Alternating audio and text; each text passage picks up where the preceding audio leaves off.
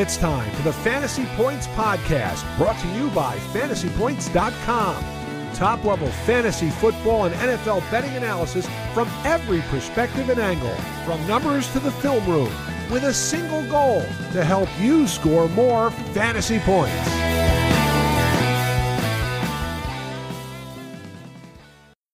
Good morning, good afternoon, good evening, whenever you're listening to this. This is the Dynasty Points Market Report, first official episode coming in to everyone. We were going to push this off for a little bit longer, wait for Tom Lee to get to rejoin, but you know what? There's been so much talk about startups and ADP and where to tier and how to tier out, and we talk about it a lot in the Fantasy Points Discord, and maybe to some of you this is new information, or you might be newer to Dynasty. This is stuff we've covered before with the Full Tilt Dynasty podcast, but we're going to cover it again today, at least a little bit, just to get some ADP content out there for all of you degenerates that are drafting right now. Again, the main Dynasty Point show is not back until towards the end of February. And then so Market Report will be there in its stead moving forward every week. Of course, on this pod, you have myself. I am Thomas Tipple. I am hosting this here event. Joining me tonight on this program is Lucas Gilbert. You know him from the Dynasty Points and the Full Tilt Devy Show. And of course, a new host in here to Dynasty Points is Andy Buckler. You can find him Andy_Buckler. This team is an interesting team of people to be doing this podcast because we all think differently. And that is what is important. It is very hard to create content that is actionable when everyone nods along and doesn't have a disagreement. On this podcast, I can firmly say that Lucas and I definitely don't agree because I win championships and he likes rebuilding. How Andy plays his leagues, we're going to find out here on this program, and we're going to find how that correlates to the content. It's great stuff. I'm looking forward to it. We have a lot to kick off to early. We have a few questions that we were outright asked here, guys, if we can get into. So I think the best thing we can do is just peel off the Band-Aid, dive right in. Look, Andy, Lucas, we're not a news show. We are not a start and sit show. We are not, there's 672,421 other podcasts, articles, tweets where you can just get a bulk of information from. That's not what we're going to be here for. We are here for Market Watch. Values, who's moving in ADP, who's not, who's climbing, who can we target, who can we avoid, who can we tier down to. That's what I want to start with. And Andy, I'm going to start with you right here. Tiering down is my personal favorite method for doing a startup draft. We are going to do startup drafts. We actually have a startup draft board that is going on live right now that has been given to us by a Fantasy Points Discord user and subscriber, for an example. How do you approach it, even to begin with? I think is what I want to open with. Yeah, so I think it's a little tough because like a lot of startups I'm in, it's kind of hard to trade down because everyone wants to trade down. So a lot of times, honestly, like I do sit at my pick a lot of times, like whether that's like not necessarily like it might not be the best strategy, but I'm just not trying to pay that price, like, because sometimes it's honestly cheaper to move up. But with moving into tiers, I think probably the most would be like around that fifth round with those receivers. I think that's really where you should be doing that. You should be moving from like the fifth to the eighth and getting a 25 first. I think that's really where you should be doing it because you're off of by the time you're in the fifth round, you're off the players that are worth 2-3 first at that point. They're gone. They're off the board. And when you get into the fifth round of receivers and you're at like the Drake London, Michael Pittman, Rashee Rice's, they're all the same player. So move back and get you a little asset. That's where I do it mostly. But like I said, a lot of times I'm just not moving back because sometimes it's just not really worth it all the time for me personally. I understand that. I still am just constantly trying. Lucas, when you have the situation where everyone is trying to trade back, how do you stand out in this? Is it moving fewer picks back? Is it being okay taking a bigger quote unquote value loss and moving a full round back? How do you approach a situation like that? I mean, typically whenever I'm in drafts, it's the folks who are wanting to move that round plus up to go and get people in, like multiple players in tier 1 of that position. They're trying to go out, get an advantage that no one else in the league is going to have. And you don't necessarily have to do that for all of your teams. You don't need, multiple tier 1 receivers right off the bat, multiple tier 1 running backs, especially right off the bat. So you have to be comfortable also just taking those little moves, the 1 to 2 picks, 3 to 4 picks, because while you might not be getting as much in return, you're still able to move down, stay within a similar tier originally up until the point that you get out of that tier. You have a nice long range of assets. And I think that that's really nice, especially for some of the earlier round picks whenever you're moving from like your tier 2 or tier 3 players down. But it also presents a very fun buying opportunity as well. If you're close to the end of a tier and you're seeing multiple people like trying to do this sort of strategy, there's a very good way to come out and really like pick up some extra value that others are laying off the board. Yeah, I'm just okay skipping full rounds if it means I am getting some appropriate value in return. And let me explain that.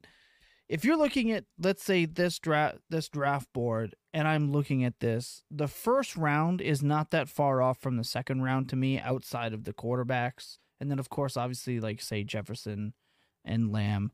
I am okay trading back from 1-7, 1-8, 1-9, 1-10, and moving back to 2-10 if I'm pulling a fifth. Because that's generally the move. If you're moving a full round back, you take an excess pick, say in the 5th, the 4th round. That's obviously an ideal scenario, right? I move 1 and 9, and I get back late 2 and 5. I'll smash that every time because I am moving away from the end of a lot of middling tiers.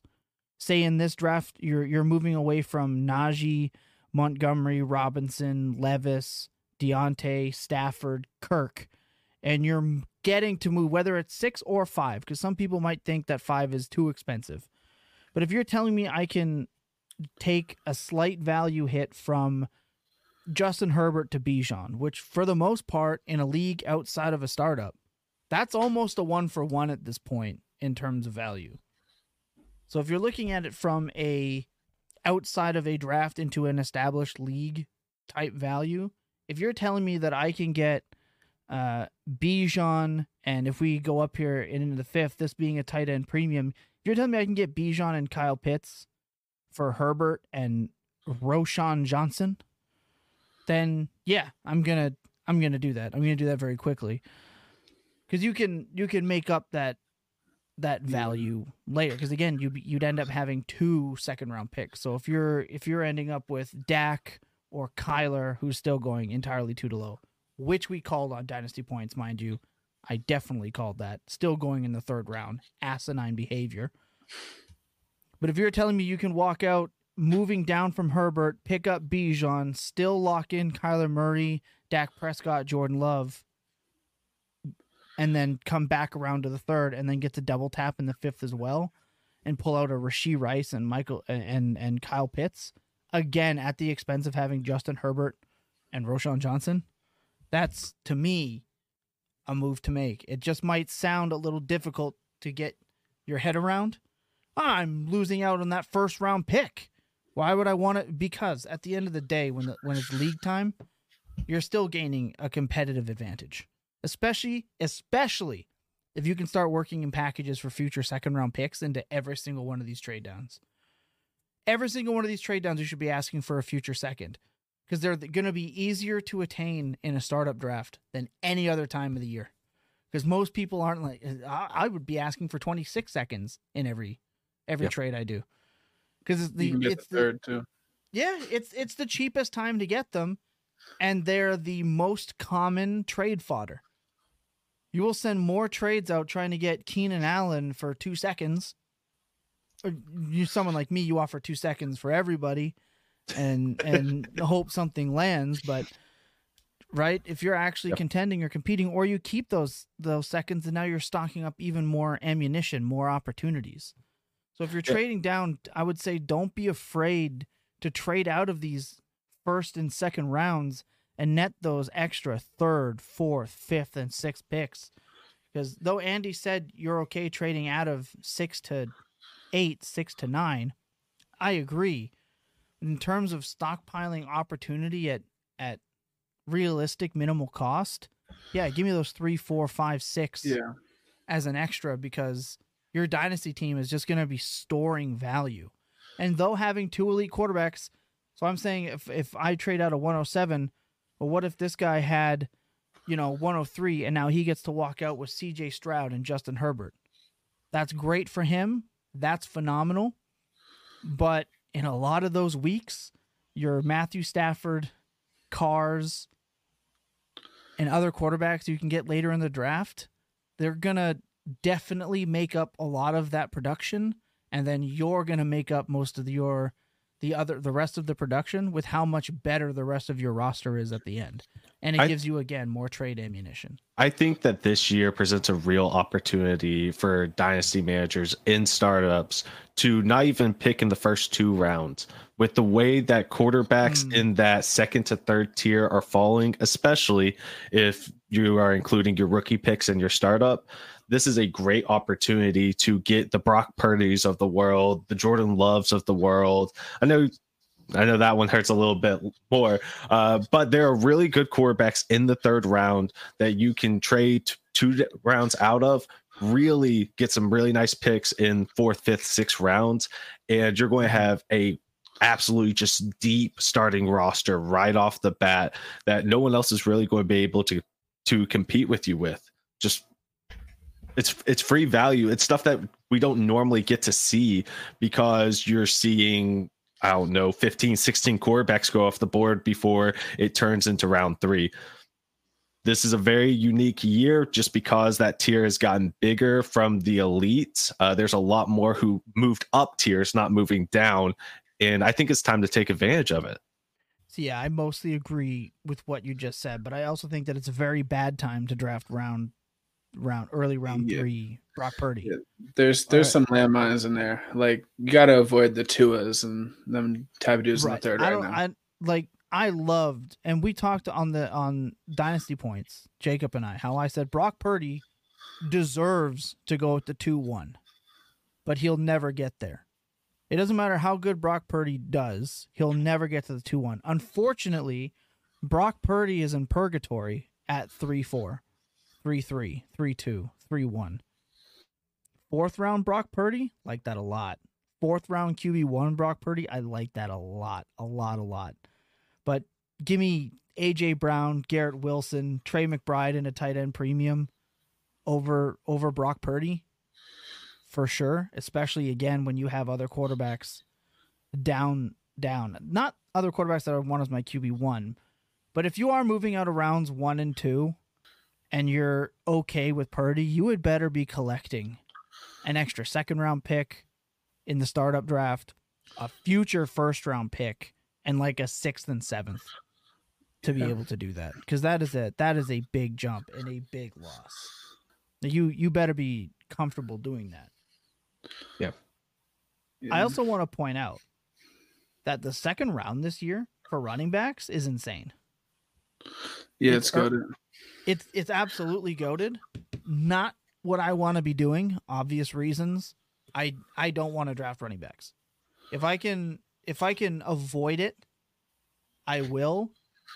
However, what this is doing, running backs are moving up boards right now, which is kind of the opposite from my past. So if we're looking all the way up into the 4th round, we're looking at Hall, McCaffrey, Bijan, Gibbs, Jonathan Taylor, James Cook, Etienne, Kyron, and Achane, all being drafted in the first 4 rounds. That is more running backs than I ever expect to be drafted at that point. What that is doing, it is Oh my God. As well as Watson going at the 310, Goff going in that mid-third range, Tua going in the mid-3, Brock Purdy moving up to the mid-3, Fields falling to the early 3, and Love moving up to the early 3 range is pushing more receivers down. So it's actually viable to draft, a Breece Hall, a Gibbs, go anchor RB if you trade out of the first round, because receivers are just getting pushed down right now. Olave's a 4th round pick. Cooper Kupp is an 8th to 7th and 8th round pick. There's so much value in those 7th rounds if you're okay having some vets. Adams, not Godwin. Ugh. Debo. Adams, Debo, Diggs, Kupp, Keenan Allen in the 9th, Evans in the 8th. Mike Evans, yeah. You're just getting some killer wide receiver values right now, just pushing down. And then, of course, there's Nico Collins in the late 4. Waddle is actually at a very comfortable place right now in the mid 4s. I'm actually finally comfortable drafting Jalen Waddle in the mid 4. I have been anti-Waddle for years because he was going in the fucking 2nd round. I don't want 2nd round Jalen Waddle. He's alpha cucked. I don't want that. Like he's 100% cucked by AJ Brown. Or not AJ Brown, Tyreek Hill, who's also back in the 2nd round. So shout out to everyone that let me draft Tyreek Hill in the mid 3rd because he got traded to the Dolphins. Shout out to every single one. You're still loving that. Yeah, it won me leagues for 2 years. Just love it. I appreciate all of you. Yeah.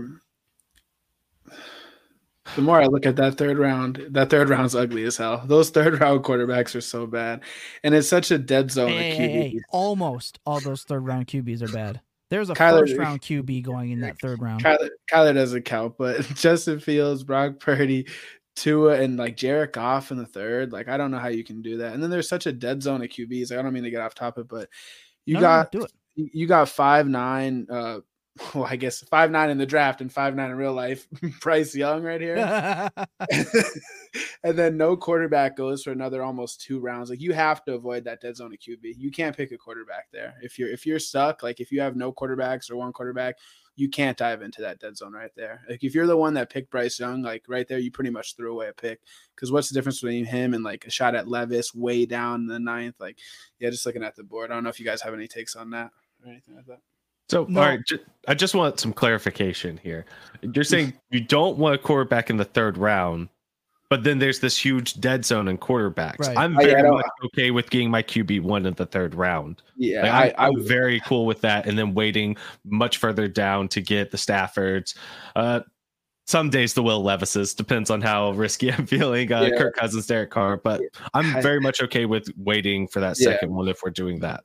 Yeah, I just think where we differ, and I think like maybe I'm like messing up, but like when you said the Bijan Pitts for Justin Herbert, like I just want Justin Herbert there. Like I don't want to get out of that tier. Like I just don't want to give up one of these. Like I want one of those 1st round quarterbacks. Like I don't want to lose Justin Herbert for a running back and a tight end that may never happen. Like I just want Justin Herbert there. Like This is why whenever you have leagues that have people who just want to trade down, you can still find that person to trade up.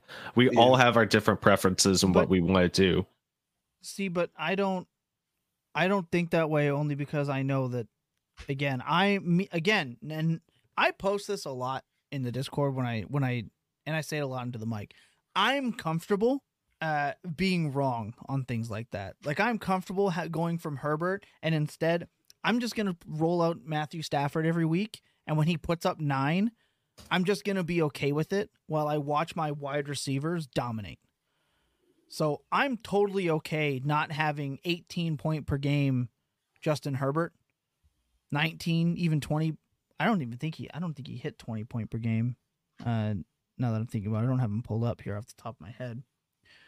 But I'm comfortable knowing that I can make that up in the aggregate with my higher value players at running back, right? So where Andy, you might be comfortable saying, yeah, I want Justin Herbert and I'll take Najee in the 10 or Connor in the 14th.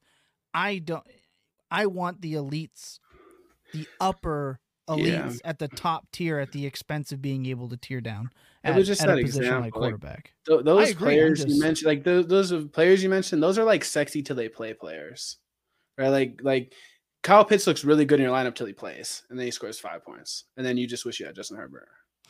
No, but in a tight end premium league, I'm still not like regretting having Kyle Pitts on my roster because I'm very much aware of, his situation, injuries, things like that. If you go and you look at things like fantasy points per dropback or fantasy points per opportunity, let's say to include some of the rushing, there's just other options. And I agree that I don't want to be sitting there in the 4th round drafting or the 3rd round drafting guys like Tua or whatnot. But I'm fully aware that, Pitts hasn't looked super sexy, but his upside is there for sure in those big games. That's what tight ends are until they break out. I'm fine with that in a tight end premium.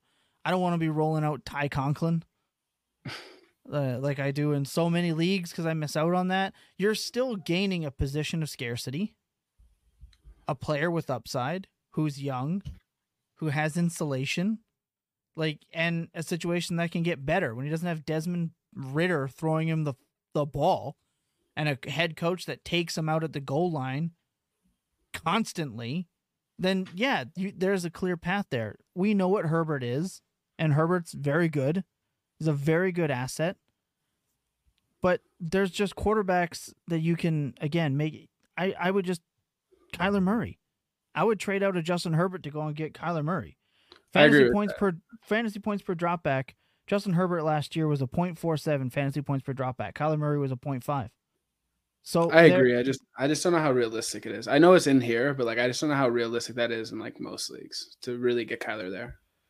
But it's happening all the time in the back half of the 2nd round, all day. At least, I know we're using this draft board as an example, but we're talking about from every bit of ADP searching that I've been doing. Yeah, Kyler Murray going in that at least the maximum that I've been seeing him, unless it's a really sharp Kyler Murray individual.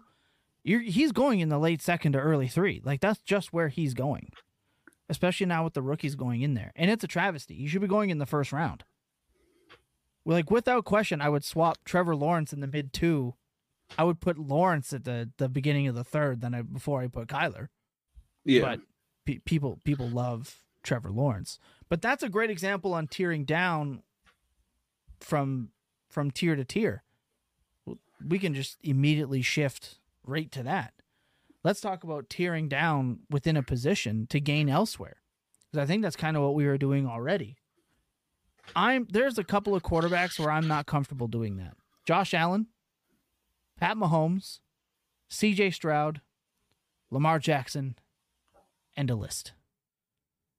And even still, Lamar Jackson, he's teetering. I've talked about how Lamar Jackson is the worst elite fantasy asset that you can have for years, because his 12-point games come in bunches, and then his 40-point games come in bunches. So you never know what you're quite going to get with him.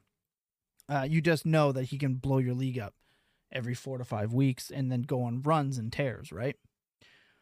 So he's teetering on that. Yeah, I could trade down to Kyler Murray type tier 2 rounds later. I can do that. Every other quarterback on the board, from Burrow to Herbert to Hurts to Richardson, Lawrence, Dak, Kyler, Love, Fields, Purdy, Tua, Goff, even Watson, I am comfortable moving up and down within those quarterbacks if it means getting pluses like Nico Collins, Jonathan Taylor, Mark Andrews, Rashee Rice, Kyle Pitts, DJ Moore, etc., etc.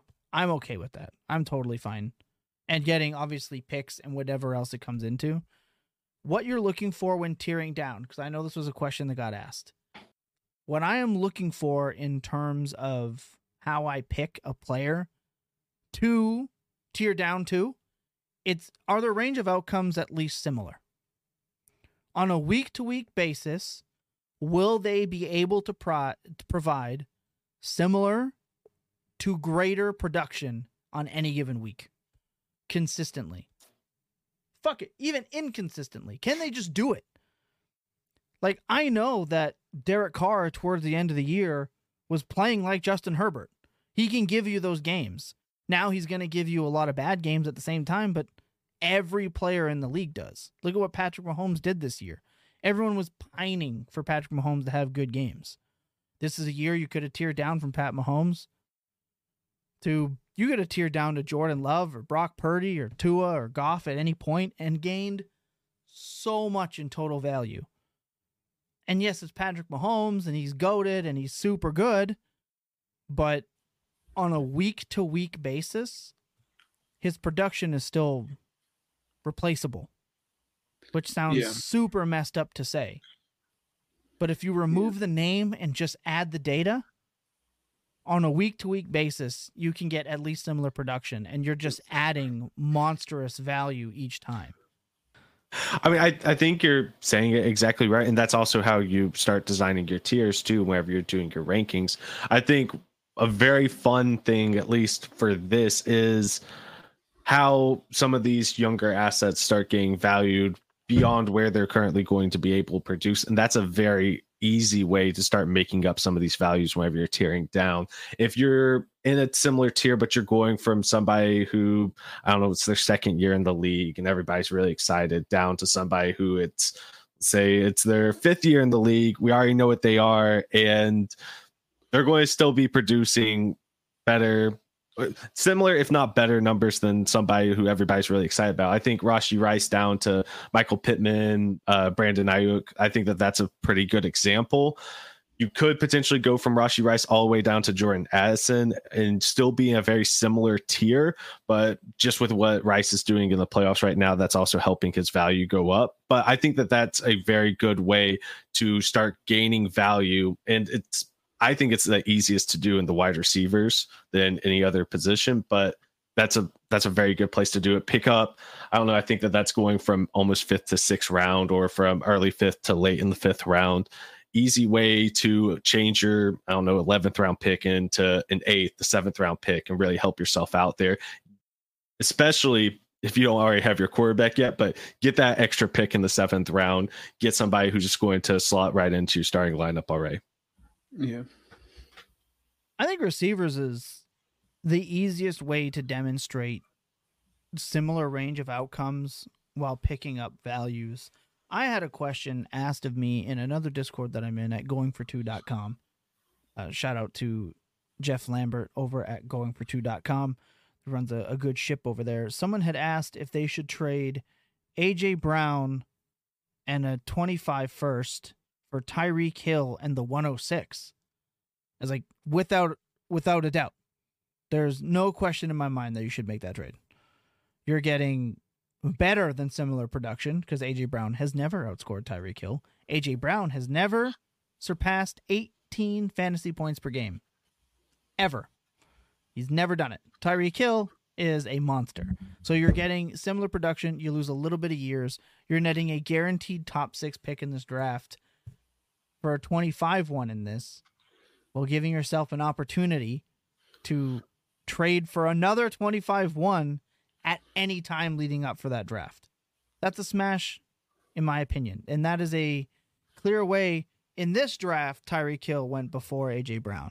I don't see that being the normal once we really get into some serious ADP data, which we should be doing next week. I don't think that's going to be the norm. I think that this is a very case-driven situation. But shout out to whoever got A.J. Brown at the 3-6 here. Anytime you get A.J. Brown in the mid-3, I mean, that's just a smash. This is a guy that was going in at 2-1 last year.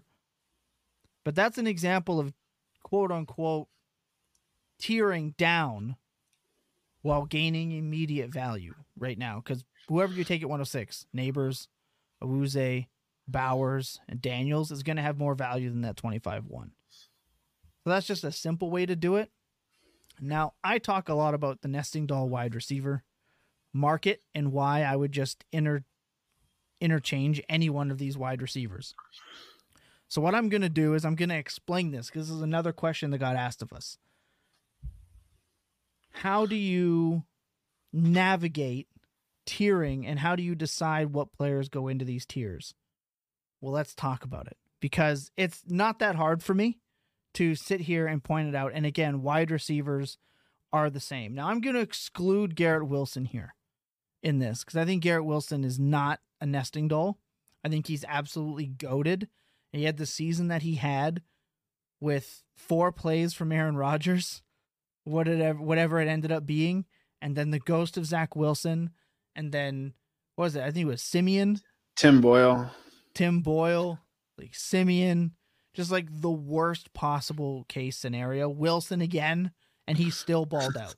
He was still an absolute baller. So I think he doesn't fit into this, even though his end totals kind of fit into this tier. So let's talk about the nesting dolls. Jalen Waddle, Chris Olave. You're going to not like this, Andy, but be ready. T. Higgins, Devonta Smith. I'm going to exclude DJ Moore from this because I think he finally got out of the nesting doll situation. Put him in there. I think he's better than the nesting dolls. He has true alpha upside. I don't think these other guys really do. But Waddle, Olave, Higgins, Smitty, Ayuk, Pittman, London, JSN, Flowers, Rashee Rice, Tank Dell, DK Metcalf, Jordan Addison. There's no way you can tell me that these guys' range of outcomes aren't all pretty much identical. Their usage, except for the rookies, obviously, because they're rookies, but really, they're Zay Flowers upside limited to the team that he's on, right? There's just never going to be that elite wide receiver 1 out of Baltimore. It's just not going to happen. They run the ball too much. And then everyone else, JSN, not the alpha on his team. Rashee Rice might be the alpha wide receiver on his team, not the alpha pass catcher on his team. London, alpha wide receiver on his team, upside, not really there. Michael Pittman, a lot of targets, really good. True elite upside, not really there. Ayuk, same thing. Smith, same thing. T. Higgins, same thing. Waddle, same. They're the same player. So if you're wondering how I'm identifying these guys to trade up or trade down or what have you, I look at their possible range of outcomes and I go, well, it's pretty probable that Waddle and Higgins in a full healthy season, they're going to finish the year about the same. They're probably going to provide at least similar upside, even though Waddle's like big blow-up game upside is absolutely nuclear.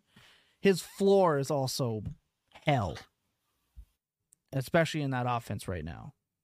So same thing with Smith. He has big boom blow-up games, but his floor is mid.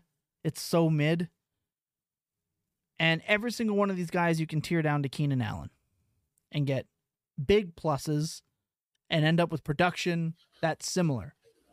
And that's the point. You have to be okay knowing that you're going to lose maybe an opportunity on a big swing upside. I don't think T. Higgins is leaving Cincinnati, but if he did, he had the opportunity to be an alpha, right? Maybe A.J. Brown gets traded. Now Smith is maybe the alpha, right? You have to be comfortable. Tyreek Hill's going to retire to do porn, apparently. That's what he said. You know, that's what the amateur porn site X.com is talking about because of an interview. I mean, hey, if that's your career path, man, Godspeed. Wish I could do it. No one wants to see that. So shout out to him. And yeah, so maybe you're missing out on that opportunity. I'm okay missing out on that in terms of gaining, whether it's multiple ones or some of these upside type players. I'm okay with that because you got later in this draft here specifically, Debo in the 7th, Adams in the mid 7th, Kupp in the 8th, Keenan Allen in the 9th, Mike Evans in the 8th. All of those guys are going to give you similar to equal production to Waddle, Ayuk, Smith, T. Higgins, Chris Olave, DK Metcalf. I mean, what we saw from Tank Dell, I don't think is sustainable, but I think he's a good player. But again, I think those older guys lower are going to provide you with similar enough production that'll allow you to gain overall value elsewhere. Like maybe it's like what Andy, what you said, maybe it's the quarterback. Maybe you don't want to tear down from quarterback and use Justin Herbert or Jalen Hurts or Anthony Richardson to tear down. You can for sure use these wide receivers to do that. For and sure. It'll probably quote unquote hurt you less. For sure. It'll feel more palatable. It's super flat. Exactly. So that's how I'm looking at tiering. What are their range of outcomes? Tight end, it's harder to do. Tight end, way harder to do. I mean, we talked, Lucas. Yeah. We did a whole shtick about how it's tight end bliss now in Dynasty and how we're getting there. But there's still a big difference to Laporta to Kincaid, McBride to Hawkinson. So it's definitely harder to do at tight end. It's once again, even though it's deeper, quote unquote, pause, you still want to be wary that you still want to take one of the top 5, in my opinion. I want to walk out of the draft with a Laporta, a McBride, less Andrews, but I want Kincaid and I want Pitts. Because I really think Isaiah Likely's here to stay. I really do believe he's going to eat into Mark Andrews a little bit. Hey, yo. Yeah, I had the pause on deck. I was ready. I knew what I was saying. All right. Pause. I mean, I think you're exactly right, though, especially at this tight end position. We're all super excited to get one of these really young guys. It does hurt knowing that you have to pay up that much to get one of them. But I think that they're definitely worth it. It's not the scenario where we've had there's only 3 to choose from. If you don't choose one of those 3, well, you don't need to care about them until the 12th. Whenever you get someone like Njoku last year, or like, I don't know, Goddard was down there whenever he still had value. Baby. Evan Ingram was down there. So it sucks. It's just part of the reality of where we are. I will say, though, if you don't get one of those 5, really don't care about touching it until late. 7th, 8th. I mean, we're looking at Kelsey falling into the 8. I don't think that's going to be a regularity. If you're getting Kmet in the 8th, I don't hate that at all. Upside games. I don't know why Musgrave is going ahead of Kraft right now in drafts. I mean, I think Kraft has done a more than good enough job to sustain a role there. But, I mean, you're getting the Kittles. Capital. Correct. You're getting the Kittles. You're getting the Njokus. You're getting... shout out to Jake Ferguson, who is just skyrocketing up ADP boards. He was my tight end favorite last year, if you remember. He was my favorite late round tight end last year. I don't know who it's going to be this year. I haven't got my finger on it yet. But the more I dive into ADP data, I'll have one for you guys. And I got to tell you, if I pat myself on the back, pretty good. Conk Daddy, right? A couple of years ago, called that one. Gave you Jawan Johnson, another one. I'm pretty good with the late round tight ends here, but same situation. And then you're looking at running back, and running back has always been just a clear fade for me outside of the top 3, top 4, like McCaffrey in the 2nd round. I'll never touch it.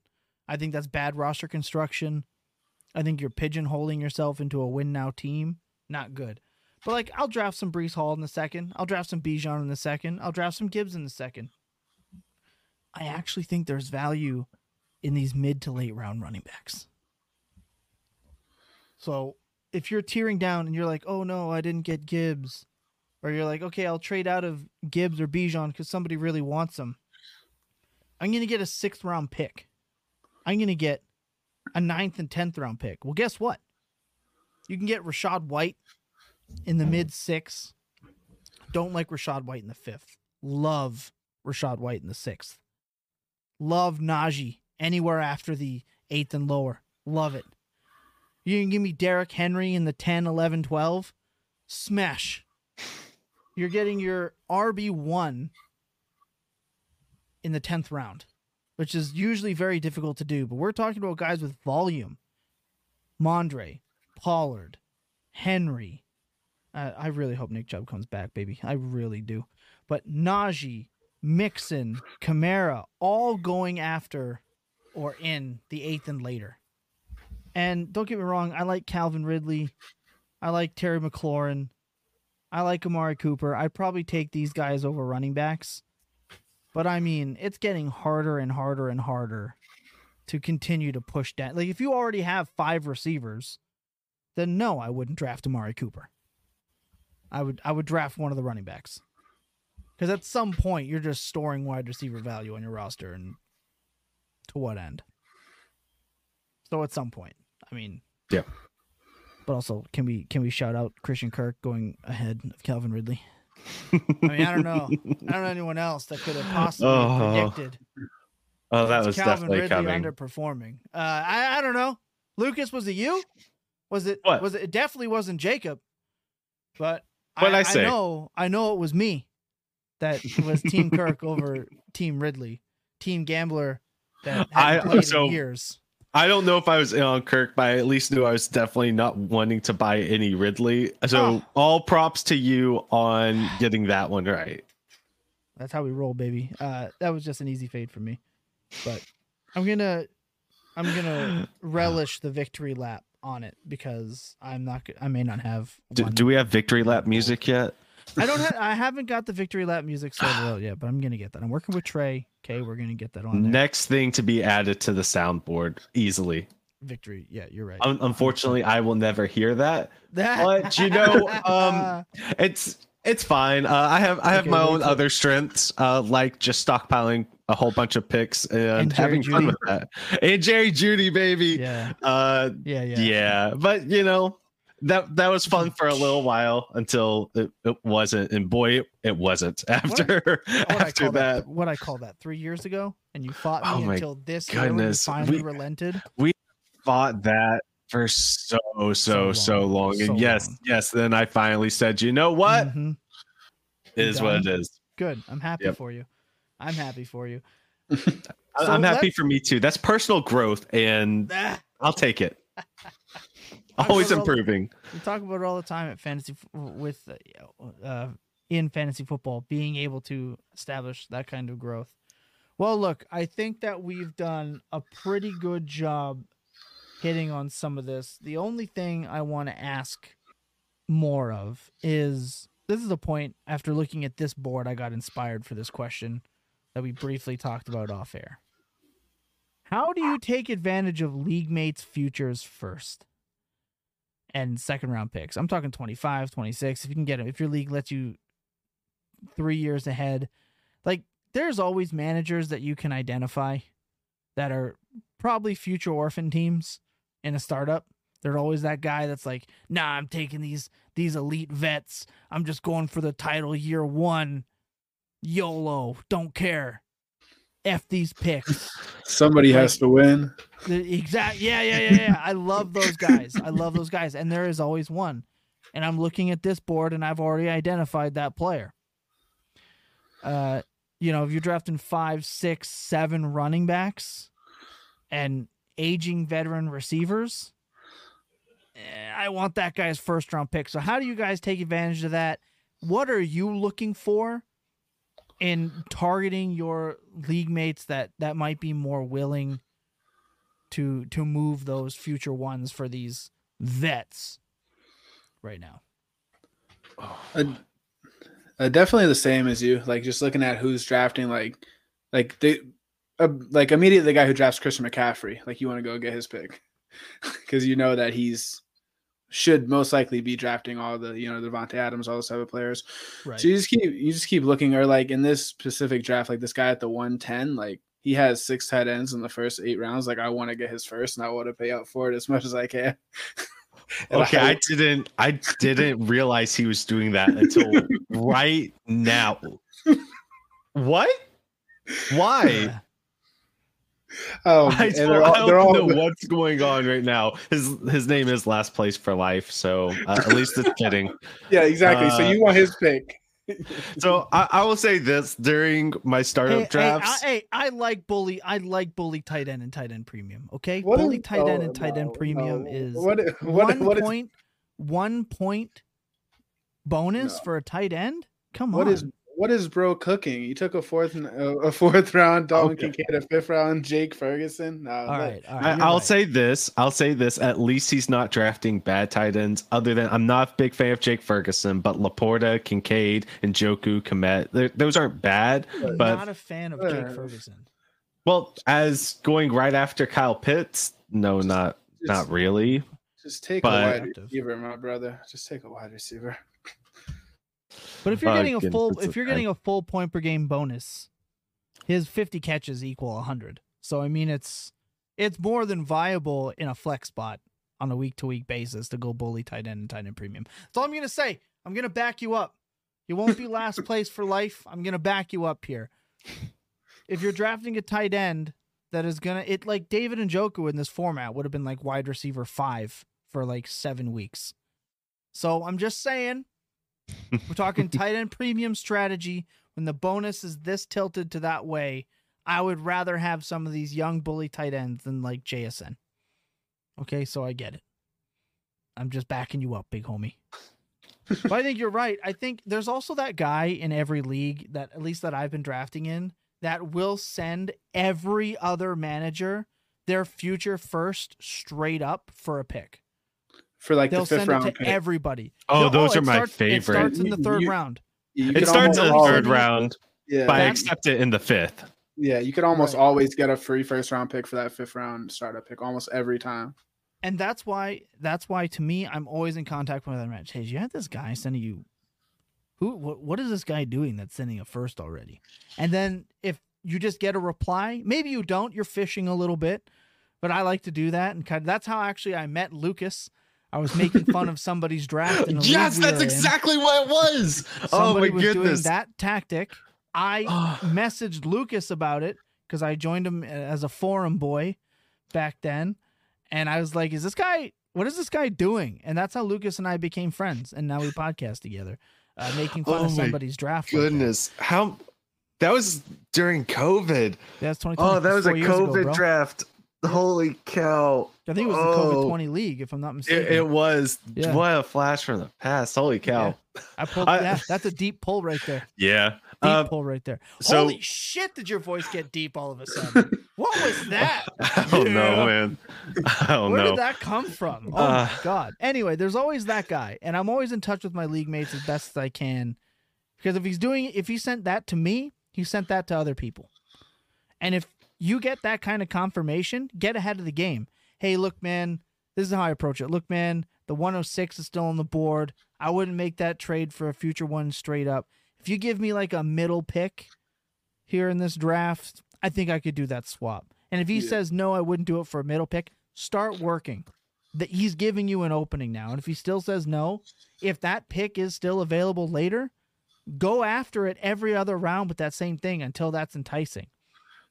And then if he does move his 25-1, go after his 25-second and his 26-1. Those people that are willing to move those future ones will always reveal themselves. Pause. Hey, yo. That is a really fun strategy. Known. So the first person to move a 25-1, you immediately start saying, all right, you don't want your future picks. What's it cost for your 26-1? And you can even move that rounds before you get to that pick that they'll actually move them for. You don't even have to wait to do that. You can just already, hey, I'm not sure if you're into it or not, but like if you get the itch to move your future picks, let me know. Because I'm more than willing to work with you. Yeah. Another fun thing that I like to do That's is a Tom Lee special. True. As soon as there's a run on running backs in any round, that's immediately whenever you start trying to talk to someone to move that pick because somebody gets desperate.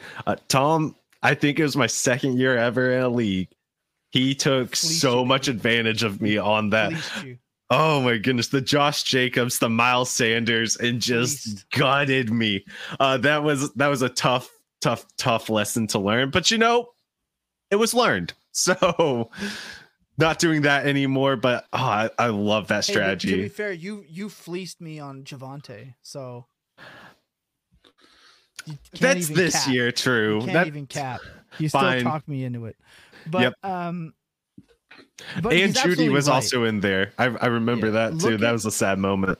I think you're right in when to identify on that RB run because for the most part, Andy, if you've got James Cook and I offer you a first and a second for James Cook in an established league, I know you're the James Cook truther, but it's going to be hard to say no to that, I imagine.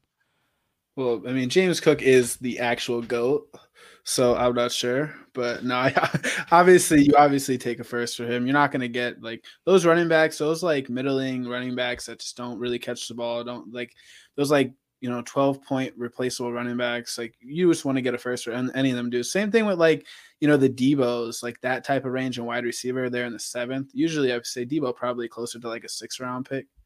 Like you can get a first for him. Like you can get a first for anybody in that tier. No one's really paying a first for Debo in a league. So like if that's the tier of players on the board and you can get a first straight up for that, I've done that trade a bunch of times. And like you're just not getting like those players aren't worth. They're like the middling tier players where it's like they're worth more than a second, still not worth a first. So yeah, I would, all day, those dudes, like you said, usually reveal themselves, even before the draft starts, they'll start saying like how they want to move up, they want to get off their picks. So you could do a lot of finessing in drafts like that. And you're bringing up another great point. If you have a position solidified and you start to see that there's the end of a tier coming up for another position that you're not really interested in attacking right now, that's another great way to get somebody to pay more than what they normally would. I know that it used to be a couple of years ago, DJ Moore was like the last of like the young elite at the time wide receivers. And people, there were people sending arms and legs trying to just get that opportunity to add him because it was scary after that. So that's a great way to really take advantage of trying to get somebody's first. I know it's not exactly trying to get the first, the one where somebody orphans it and it's the 101 and you just feel so freaking proud of yourself, but it's another good way just to get extra value that you're normally missing in some of your trade downs. Yeah.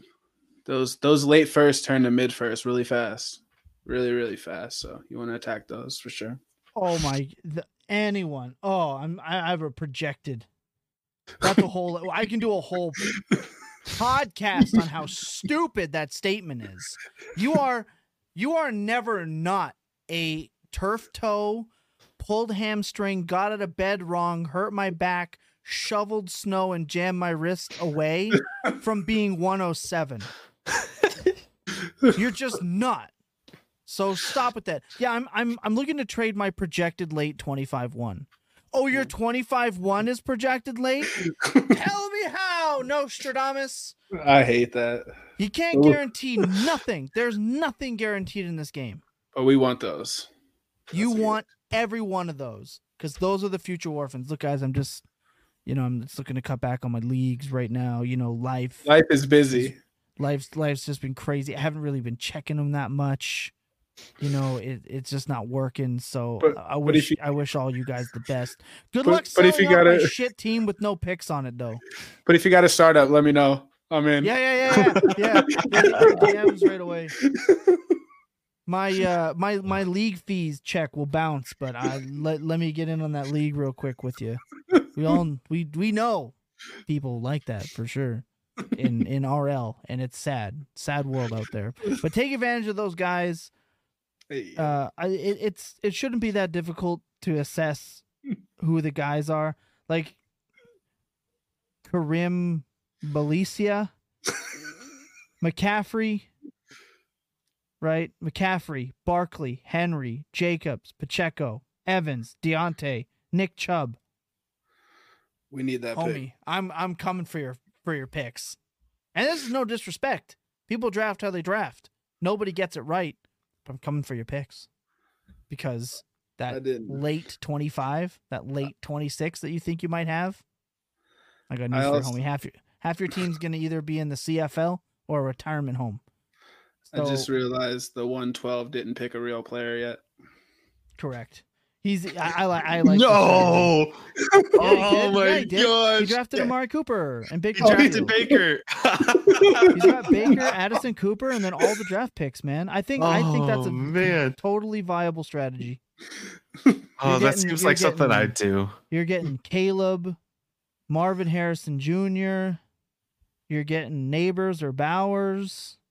I mean, you better hope those hit, otherwise you're perpetually rebuilding. But I mean, I think that's a fine strategy. And now you're making a play at at 101 next year. I think that's okay. I don't agree with burning buy-ins though. Like that's burning. You're burning 2 years of buy-ins for no reason, right there. At least. All right, Would you consider that a competitive struggle or just a struggle? It's a struggle. That's not a productive struggle. That is a struggling struggle. So 2 years ago, I didn't make my first pick in a startup draft until the 5th round, and this wasn't one that you were picking players in, but I didn't make my first pick until the 5th round. Obviously, I got the 101 the following year. I made the playoffs this year. This is the only league that I did, but I did make the playoffs with Sam Howell as my QB2 and was very quickly out of the playoffs with Sam Howell as my QB2. So you live and you learn. But I do have a lot of fun with those type of things.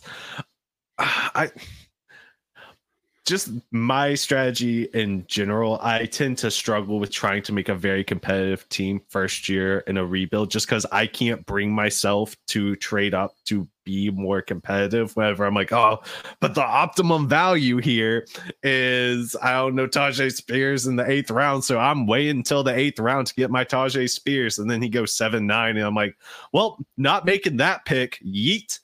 And you just...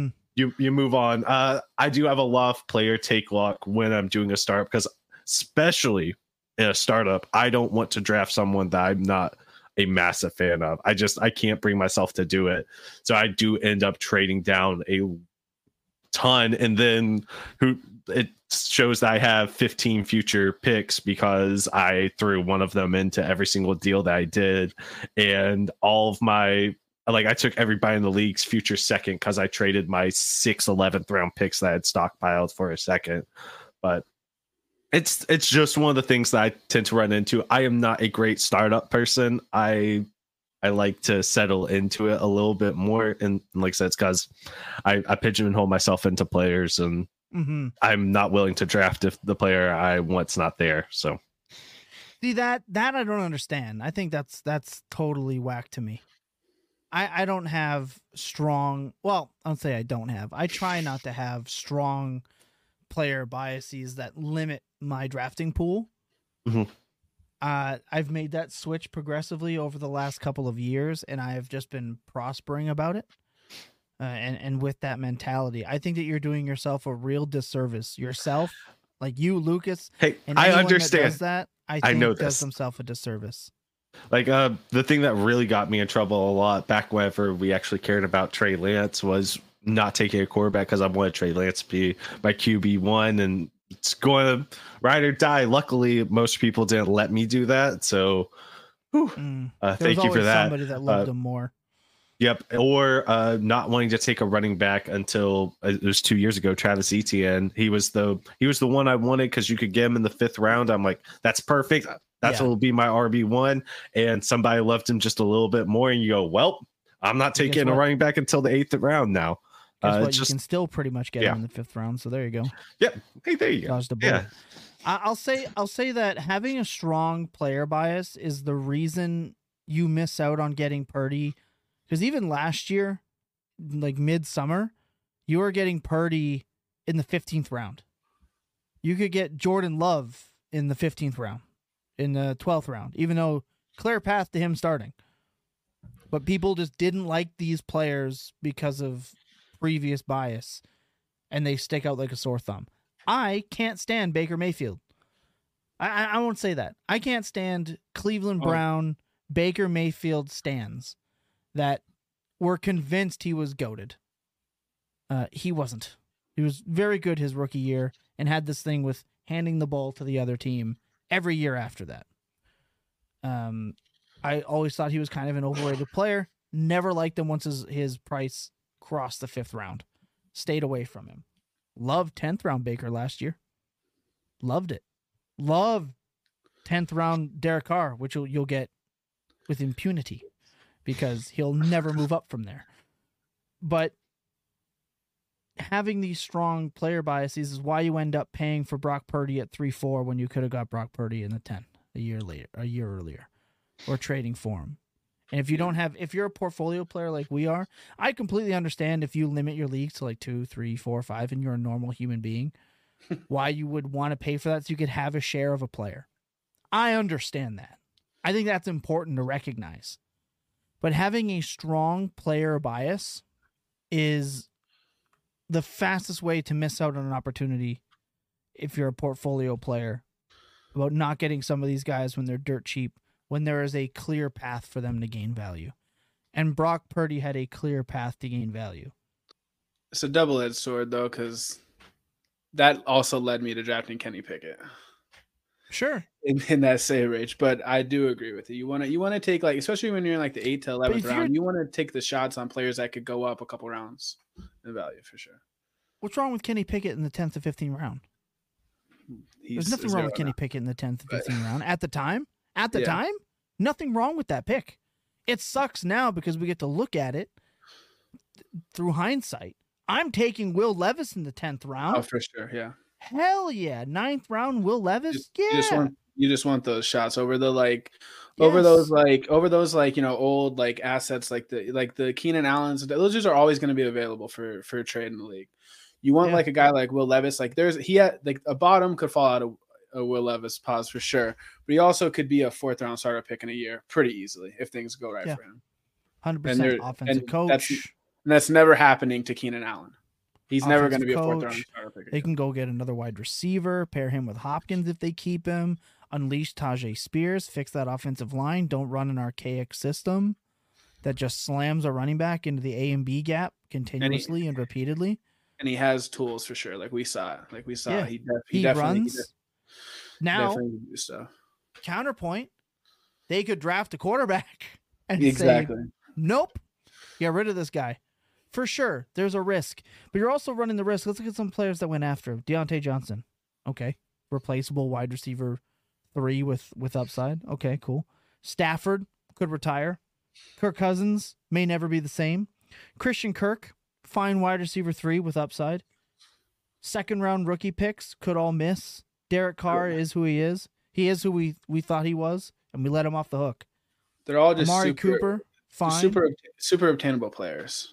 Yeah. Isaiah Likely going really high right now because of the run that he's on. Limited upside with Mark Andrews around. McLaurin, we know what he is. Nick Chubb may never play football again. Calvin Ridley, okay. Daniel Jones, ass. Derrick Henry, Roshan, ass. Eckler, could never play football again. Mondre, 26-year-old running back who could never get a second contract. Right? So, Levis can fail. So can every single other player taken after him.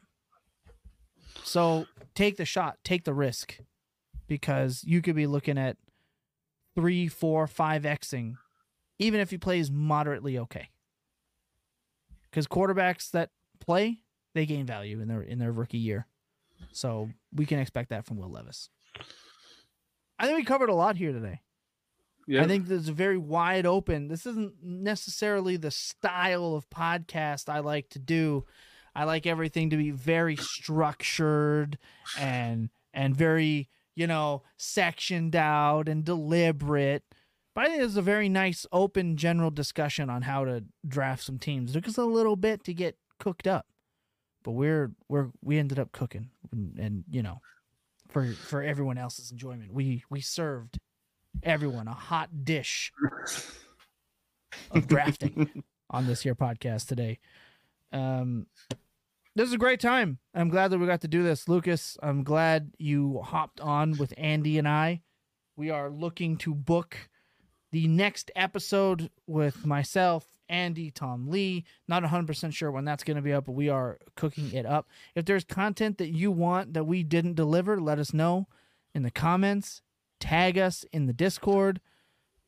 Whatever you want, whether it's Lucas, myself, Andy, whoever you want to. Let us know if there's content that you're not getting, because we're here to provide you all with Dynasty content, whether it is trades, who to stay away from, who to draft. The next show is definitely going to be some players to avoid at ADP, because I see some standouts right now. Again, really tough to get a collection of data. We are working on an ADP for everyone, working hard on it, so hopefully we can have that out. So there's just a better tool out there for let's get some final thoughts here. We haven't done a final thoughts in quite a long time. So, Lucas, you're the guest of honor. Final thoughts on today's program. My first final thought is that I can't wait to see you, Andy, and Tom Lee sporting Budgie Smugglers together. That's just going to be wonderful. I've missed that. Can't wait to listen to more of this. You know, I miss hearing Tom Lee's voice every week. I do. It's great. One of the smartest players around. I think that this is awesome. If I had listened to an episode like this, whenever I very first got into Dynasty fantasy football, I wouldn't have allowed you to take a cheap Lamar Jackson at 112 when only 3 quarterbacks had gone off the board in that first round. Mm-hmm. I would have tried way harder because I think all you gave up was an 8th and your early second to do it. So yeah, you live and you learn from mistakes like that. And that's just all part of what this is. You're having fun, learn from your mistakes, listen to people who are smarter than you, which for me is pretty much any of the other podcasts out there. But yeah, you have fun with it. And you know, it's conversations like these. They're important to have. Stuff that I really wish I had before I started. But you know, now I get to pass on the wisdom from many, many mistakes onto our listeners. You have like a 200 IQ and you're out here talking about people smarter than you. Yes, and I think I traded a 5th, 6th, and future first for the chance to get Miles Sanders in the 4th round. So shout out Penn State. Live and learn. The next Saquon Barkley is you gotta remember that was a time. I'll say that as my final thought. Andy, final thought from today's episode. And I had fun. I thought it was, real cool, getting to meet Lucas. He did cook me when I realized I don't like the 3rd round quarterbacks. And I also hate Bryce Young and all the 5th round quarterbacks. So then I found out I only like about 5 quarterbacks. So he did kind of cook me there. But I had pretty fun, man. I like that. I enjoyed it. I'm happy to keep it up and, do some more of these. Heck yeah. I love it, man. My final thought is this. It is easy to look back at hindsight and see your mistakes. It is so simple to do and to make fun of yourself and have others make fun of you for it. Remember when you traded so-and-so for so-and-so? That's fun. It's cool. But let me tell you, everyone makes bad deals. Everyone has made a bad trade. All right. I've hosed Andy, right? I've been hosed in that league. I got receipts, baby. Appreciate James Cook. Thanks, buddy. Lucas talked about he's been cooked. He's cooked me. Everyone makes bad decisions. We just want to minimize them. Exactly. And if you're okay kind of being made fun of a little bit on a trade-to-trade basis, let me tell you, you'll win more than you lose, and you'll be better off for it. Do not be afraid 100%. Of taking your shots. Just do it within reason. I'm not a go pound the table, go get your guy at whatever cost type guy. Don't hear what I'm not saying. Okay, we don't want to be going out making egregious trades just so we can pick up your favorite wide receiver. But do not be afraid to take your shots. Do not worry about ridicule. Just keep playing the game and keep learning and keep growing. As long as we don't repeat those mistakes that we made previously, you'll be all right. Like me, who decided that I was still not going to draft late declare wide receivers and instead took Sky Moore over Chris Olave in 95% of my leagues, and now I'm left crying continuously every time I look back at those drafts. And as always, remember to check in on your loved ones because you never know when they're going to need it. Remember that clear eyes and full hearts can never lose, and your best days, they're always spent tilting. Good night, everybody.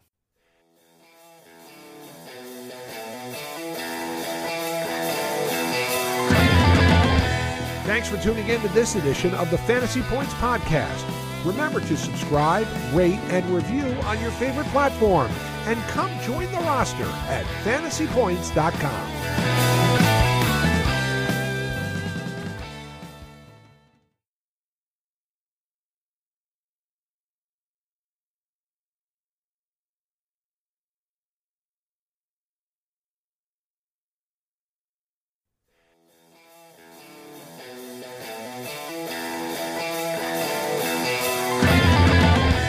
Thanks for tuning in to this edition of the Fantasy Points Podcast. Remember to subscribe, rate, and review on your favorite platform. And come join the roster at fantasypoints.com.